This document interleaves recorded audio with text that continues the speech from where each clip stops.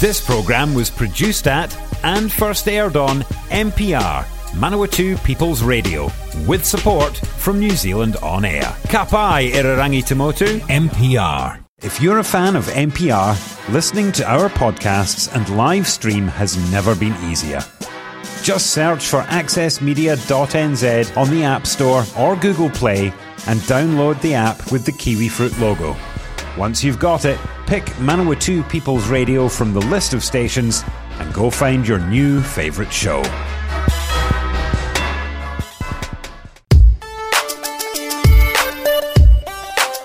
Morena no mai kiti korero, welcome to the Catchup on Manawatu People's Radio. Te reo irarangi una tangata o Manawatu. It is a Thursday morning, and that means we turn our attention to local government, and this week it's Palmerston North City Council, and on the line this morning we have Rachel Bowen, City Councillor. Good morning to you.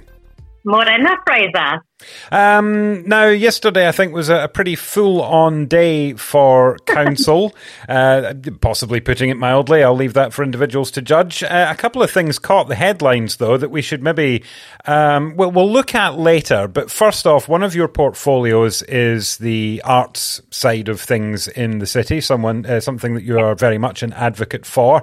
And I guess you want to talk possibly about the resilience of the arts sector, because not only has it done it tough the past, 2+ years, but also a very close ally of the arts community in Cafe Royale has had to close its doors, which culminates things, doesn't it? Oh, just absolutely heartbreaking for the individuals involved. As you said, a hard 2 years. 2 years ago, I'd been over in the UK for a family wedding, and I flew back in on a wave of COVID, I think. And I remember coming back and saying to our arts community and Act 3 in particular, we need to prepare for people not to be going to theatre. And goodness, the vitriol that came my way. So you can't say that. You're supposed to be an advocate for the community. But you could see the writing on the wall coming back, and I certainly could. But even in that, I could not have anticipated the 2 years that we've had. And this year, I have to say, this summer season has felt worse. Maybe our resilience, maybe my resilience is lower. I've been beaten down by 2 years of COVID, but it's felt worse. And our art sector has taken it on the chin all the way through. There's been support for the arts sector, which I'm sure they're very grateful for. And I know, I've been personally very grateful to see government support and council support. So grateful to colleagues for coming in behind that. But gosh, it's been a hard couple of years.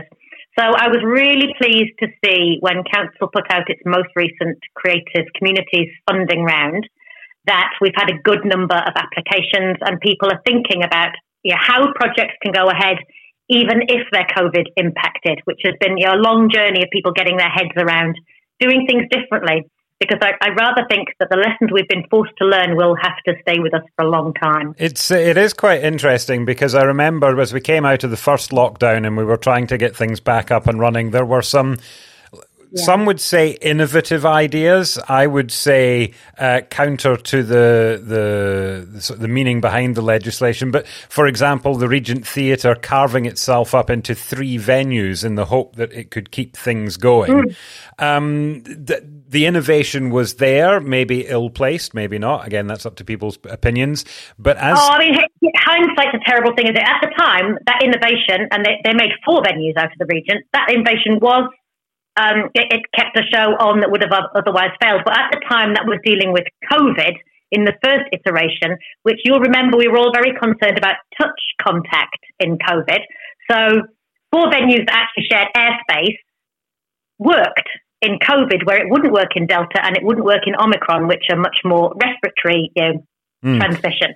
But we've had to respond. Yes, and as we've progressed, as you've said, there's been that sort of beaten down mentality, but that innovation, it appears, is starting to come back now. Yeah, I think so. And I think for the art sector, what's been quite encouraging is we've had a good look at what good looks like, I suppose, to frame it that way. That first lockdown, every man and his performing dog went online to share their talent with the world for free. And I'm not convinced that was necessarily a good thing. A, I don't think our art sector should be expected to give away their art. And B, you lost some element of quality control that comes when people pay for tickets. So all innovation is not good, but our community, it's a creative community. We responded in creative ways, and we've learned through a process of innovating and testing, I suppose, that good old design thinking approach that our creative sector is so good at. We've come to a place now where we've got some good learning, and the innovation that's sticking is because that's good and valuable. Mm. Do you think the arts sector was unfairly treated during lockdown? I know that a number of venue operators, I'm sure he won't mind me mentioning Jerry Keating at the Globe Theatre, amongst others, I'm not singling him out, saw some hypocrisy in how arts was dealt with when you compared it to things like sport. Did you see any hypocrisy there? I don't know if I would frame it as hypocrisy. And I definitely would put that in the context of all these decisions were incredibly difficult to make. But yeah, absolutely. It didn't always feel that we were being given a fair go in the arts sector. I trust, and I've written about this month after month in the Manawatu Guardian. I trust our arts venues to deliver safe events. They've got a stellar track record of doing just that. We're very blessed in Palmerston North with small venues where we can work with the government, smaller numbers. And we've done really well with it. But yes, there's been a lot of frustration, and I hear it. There's sometimes a place for venting our frustration, and we've needed those spaces. And there's also a space for just getting on with it as best we can. And our venues have done brilliantly in the just getting on with it space. And hopefully we can see them doing some innovative and new works as we move forward and get those theatres and galleries full again, and hopefully see a new tenant in Square Edge where Cafe Royale used to be. Absolutely. And if anybody's listening who wants to start a cafe, have I got the deal for you? I think at this point the phrase "would you like to start a cafe" fills someone with absolute terror, but our heart goes out to the people that are already doing it. I don't know. It might be a sensible career option for retiring councillors. And we'll get to retiring councillors in a moment, but first, Palmerston North made a rare appearance in central government over the past few weeks as the submission to the Palmerston North Reserves Empowering Bill went ahead. This was an opportunity for the City Council to go to Wellington and point at this unique bit of land that requires central government intervention in order to sort of rezone it, in layman's terms, to make it available for housing. And this has happened once or twice before, but the council wasn't really in a position to say that they had public opinion on their side. What seems to have been a little different this time is that the council went to Parliament saying there had been a change of appetite, certainly a change of need in terms of the housing crisis, and put forward a case to say that the land should be rezoned, which only means that the City Council is then empowered to look at how it's used. It's not, going to Parliament saying, can we put houses on it? It's just, can we decide how it's used? What I found quite interesting, though, is that the perhaps vocal minority who really knows of Palmerston North came to Wellington, including Brent Barrett, City Councillor Brent Barrett. I think the headlines say he broke ranks to say that he opposed, but he was not alone, which looks like a little bit of spanner in the works. Just process, I'd say, Fraser.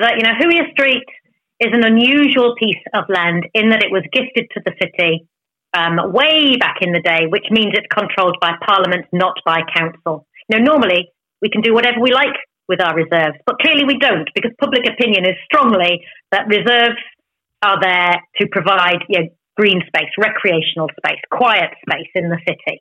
And normally I'd be 100% on board with that argument. But Huia Street, my perspective on that is that it's never been, it was a bowling club. It was never a reserve playgroundy green space as such. It sits between a huge amount of green space on that corner, from the Esplanade to the river, we're not short of green space in that part of town. And we do have a well-documented housing crisis. Does everybody agree that we should put houses on that land? No. No, of course they don't. And that's never going to happen. And as you say, we're not even saying that at this stage. We're just saying, please, can we have the right to control that land rather than it being controlled through Parliament? And if they say yes, and they will say yes or not as a result of the process and the submissions that they hear, then we'll go back out to the community. And we've already expressed that we think housing is the way to go for that, but we've not talked about housing density or who owns the houses, if the land stays in public ownership, and we look at other models. There's a long way to go before anything is built on Huia Street, even if Parliament agree. What would you say to the people that have submitted to Central... Actually, let me phrase this another way. Has there ever been submissions in your tenure to the City Council lamenting the state over the overgrown retired bowling club on Huia Street? The expedient answer to that would be no, but that wouldn't be quite true, because I know it has been mentioned kind of as an aside when we've been talking about the railway land. So there's a small but vocal community of interest around the railway land and keeping that as open and unutilised space. And some of the same people are involved in Huia Street, and it has been mentioned. It wouldn't be fair to say that it hasn't been mentioned, but there's been no proactive proposals for what we could do with Huia Street, apart from the tennis club sometimes have cast their eye over it. At one point, I know we talked to Girls High and said, would you be interested? And they said, we can't afford it. And the Ministry of Education wouldn't put any money into them extending that way. So, no, there's been nothing particularly proactive in that space, as far as I can remember. But my memory should not be trusted early in the morning. Fair enough. But I wonder if there is opportunity to at least showcase the idea that an overgrown bowling club is providing zero value to the city, whereas any other proposal would have been a better one. And yet, when the council comes up with an idea, there are no counter proposals. It's just, no, we need reserve land, when it is not acting as reserve land right now. Oh, there were some counter proposals in the submissions. When we went out for submissions to say we'd have to go to Parliament, and were people okay with that, there were some alternative proposals for things like community gardens, just making it green space, having a cultural centre, which we've been talking about with Whangatane. So there were some proposals that came through in the initial submissions, but council had gone out with the proposal that we would release this land with a view to putting housing on it, and so that's kind of the proposal we're going to Parliament with. And when do we expect to hear from Parliament whether they will empower Palmerston North to use this land as it sees fit, with appropriate, I assume, public consultation? I can't answer that question. I don't have a date for that. Fair enough. Well, we'll keep watching with interest. Sadly, people weren't watching the city hammocks with interest, were they? Oh, no, my hammocks! Oh, I'm heartbroken. So coming hard on the heels of the Buzzy Bee scandal, now we have the hammocks. So remind us where the hammocks were and how long they've been there. Well, they were the Albert Street entrance to the river. So, and they hadn't been there very long. I'm going to go a couple of months. They lived in the square for a little bit of time while we sort of showcased them to the community, and then decided where they were going to go. So this was a structure, a metal structure that looked a bit like a spider's web, I suppose, and it had 4 or 5 hammocks slung in it. Went down to Albert Street, and then we received notification earlier this week that the hammocks had been stolen. So now, if you were to make some assumptions, would this be a disgruntled local resident that doesn't like it, or vandalism, or an opportunist that wants something for their own garden? Well, possibly all of the above. I can't even begin. I actually cannot begin to imagine who in our community would look at a community asset and go, you know what? I'm going to take that away. I just cannot fathom that, Fraser, and that might be a failure of imagination on my part, which I'm not known for. It's a little naive. There's always someone that's thinking something that you think is ridiculous. I know, but I try really hard to believe the best of people. So, well, maybe then it was an out-of-towner. Yeah, it could have been. Somebody just wandering down the river thought, I'll be having those hammocks. Yes. So are we going to be replacing them, or is it a fool's errand to replace them in the knowledge that they'd likely disappear again? I've not heard officially, but I'd imagine we would try to replace them. That's generally what we do. Again, we'll continue to believe the best of people and go, that was just an aberration. We are here with Councillor Rachel Bowen from Palmerston North City Council, finding out what's been making the headlines and the council meeting agendas over the past couple of weeks. And certainly something that's made headlines. I saw it on the Manawatu Standard website yesterday. The council are bracing themselves as they consult the community on what they think of an 8.3% rates increase. Do you really need to be told? Well, we always need to be told, because that's the point of consultation. I was laughing at bracing myself, because this is what we do every year. You know, we go out with a number and people come back and tell us what they think about it.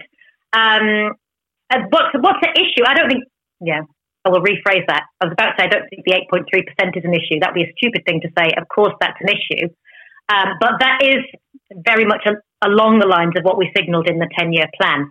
What is causing the issue and what will agitate a lot of people is the impact on their rates of a rate increase has changed because of the revaluation, which regular listeners will know is revaluation is what we're required to do under the Local Government Act to assess how the rates burden is borne.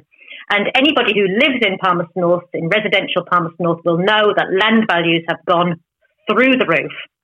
But what you might not be aware of is that residential land values have gone through the roof. Commercial land values have not. They have stayed the same.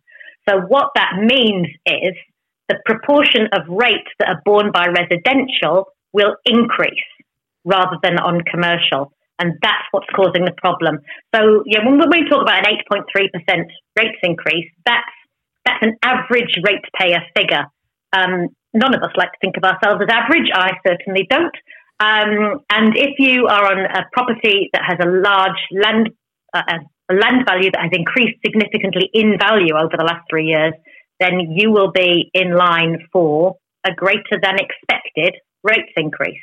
And it's not that we've changed the percentage; it's that the land value has changed. And to what extent did the City Council consider, because you have an opportunity, of course, to revisit this figure under extenuating circumstances, to what extent did the Council factor in the current narrative of a cost of living crisis? It's been very much front of mind in discussions, and I would hate anyone to think that we make these decisions lightly. We absolutely don't. There's robust debate about things that are in the annual budget and things that aren't. And we've moved hugely, actually. And it always looks like we just put things in. But in the process of coming to our annual budget or the 10-year plan, there's a lot more goes out than goes in. Let's just say that. And the things that are in are heavily debated. So often it's things like a roading programme might get pulled forward. Well, you say you could just not do that. But if we don't do it, then what that means for future years is increased short-term maintenance cost and a bigger bill when you eventually do the proper job. So we're always trying to balance short-term, I hesitate to say political expediency, but I'm going to. This is an election year, and there is quite a lot of electioneering goes on around these kind of issues. Short-term political expediency with the long-term needs of the city, balancing that with the ability to pay, and our deep concern for the vulnerable in our community. But again, the vulnerable in our community get a lot of support and value from the services that council provides and would be disproportionately affected if we start to withdraw those services. So it's a huge balancing act that comes down to a very binary yes or no on an 8.3% rates increase.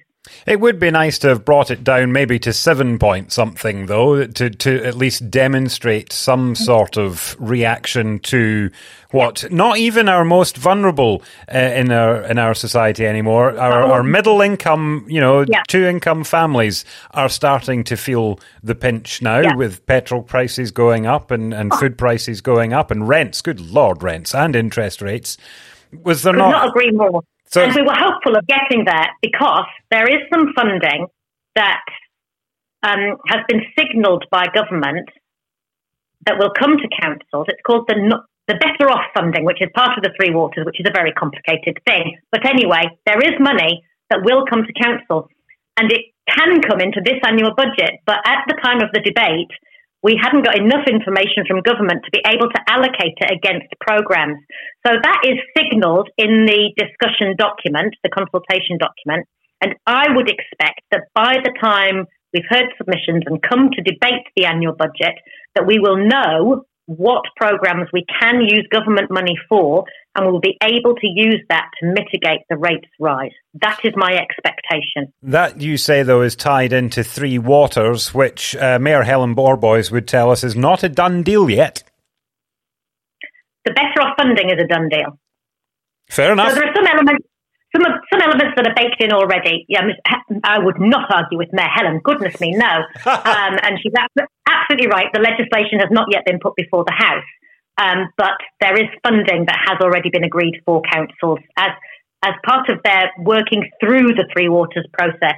And we hope to be able to use that going out for consultation. It was very much the view of elected members that we wanted to put full and transparent information in front of our community. And our intention was to do that, including the Better Off funding. We couldn't do that in the end because we didn't have enough money from government, but that is signalled in the consultation document. We are here with Councillor Rachel Bowen, coming near to the end of the Catchup here on Manawatu People's Radio. If you'd like to listen to this or previous editions of the Catchup series, head to the website mpr.nz/show/catchup. Also on Apple Podcasts, Spotify, wherever you get your online listening. With about 5 minutes to go, Rachel, are you going to be standing for election again this year? Oh, there's a question. I have not yet made that decision, Fraser. Ooh. So... Yes, I know. Breaking news, folks. Rachel has not made a decision. It all starts come July. I'm taking some time to reflect and consider. But nevertheless, you are maybe not actively campaigning, but when you get a chance, you are encouraging people to consider standing for election and getting some new blood around the table. Yeah. Remind us, the current setup, 15 councillors, 1 mayor, but this year we are bringing in Māori wards. So what is the makeup going to be moving forward? So from October, we will have 1 mayor, 2 Māori councillors elected from the Māori ward, and 13 councillors elected at large from the general ward. The baker's dozen. Yes, and I am actively looking for people to stand because you get the government you deserve. That's the old saying. But you can only vote for who's on the ballot paper. Yeah. And so I'd love to see a really strong ballot paper giving our community really good choices that enables each of us to see somebody who represents us in some way. Whether that's about gender or ethnicity or age or financial status or however you want to see yourself reflected on council, the more people who stand, the more chance we have of seeing ourselves reflected. And I'd love to be part of encouraging that. And so, yeah, absolutely. I'm very, very much making myself available to help with that. And of course, the more people that stand, the more people I have to interview at election time. And I think you relish seeing me absolutely knackered when I'm down to my 30th councillor. But you must value that a diversity of views. It'd be very dull for you if we all, 15 of us turned up and we all said the same things. That'd be very dull indeed. Indeed. So, give people a bit of an indication. You've been doing this for a while. 3 terms? Yes, this is the end of my third term. And hence the reflection. Yes, and you know, you are someone who has, I think, sort of swung between almost treating it like a full-time job and then balancing it with other commitments, work or family or otherwise. How easy is it to do that? What is the sort of the commitment that people need to be thinking about going into this? Yeah, that is the most difficult thing, because there's no average week on council. It's definitely somewhere between 15 and 25 hours a week, or 5 and 25 hours a week. Yeah, some weeks we don't have anything because we had breaks in January and July. There's nothing regular is the difficult thing. Apart from Wednesdays, we generally have some meetings. And that is what makes it incredibly difficult to balance a normal job with council. And that's why you don't see that very much around the table.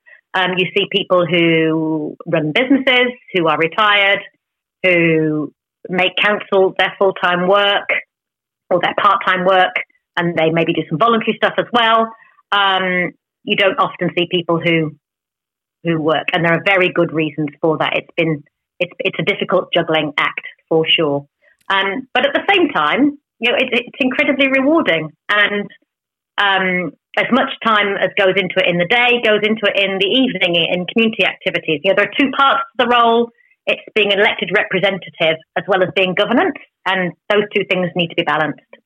And the fact that it is tough to balance it with a job or even balance it with family life is going to limit the amount of people that would add diversity to the table, especially when we're in a cost of living crisis. Oh, absolutely. I mean, if it's your full-time gig, it's not a high-paying full-time gig. I don't think any of us get into it for the money, to be honest. But there are other rewards to it.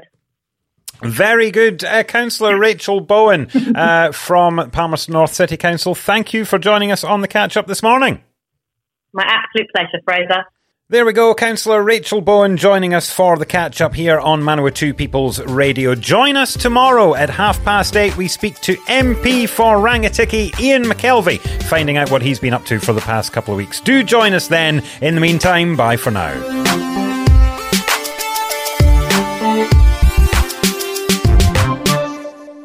Support this show and others like it by giving a donation. For more information, go to www.mpr.nz/donate.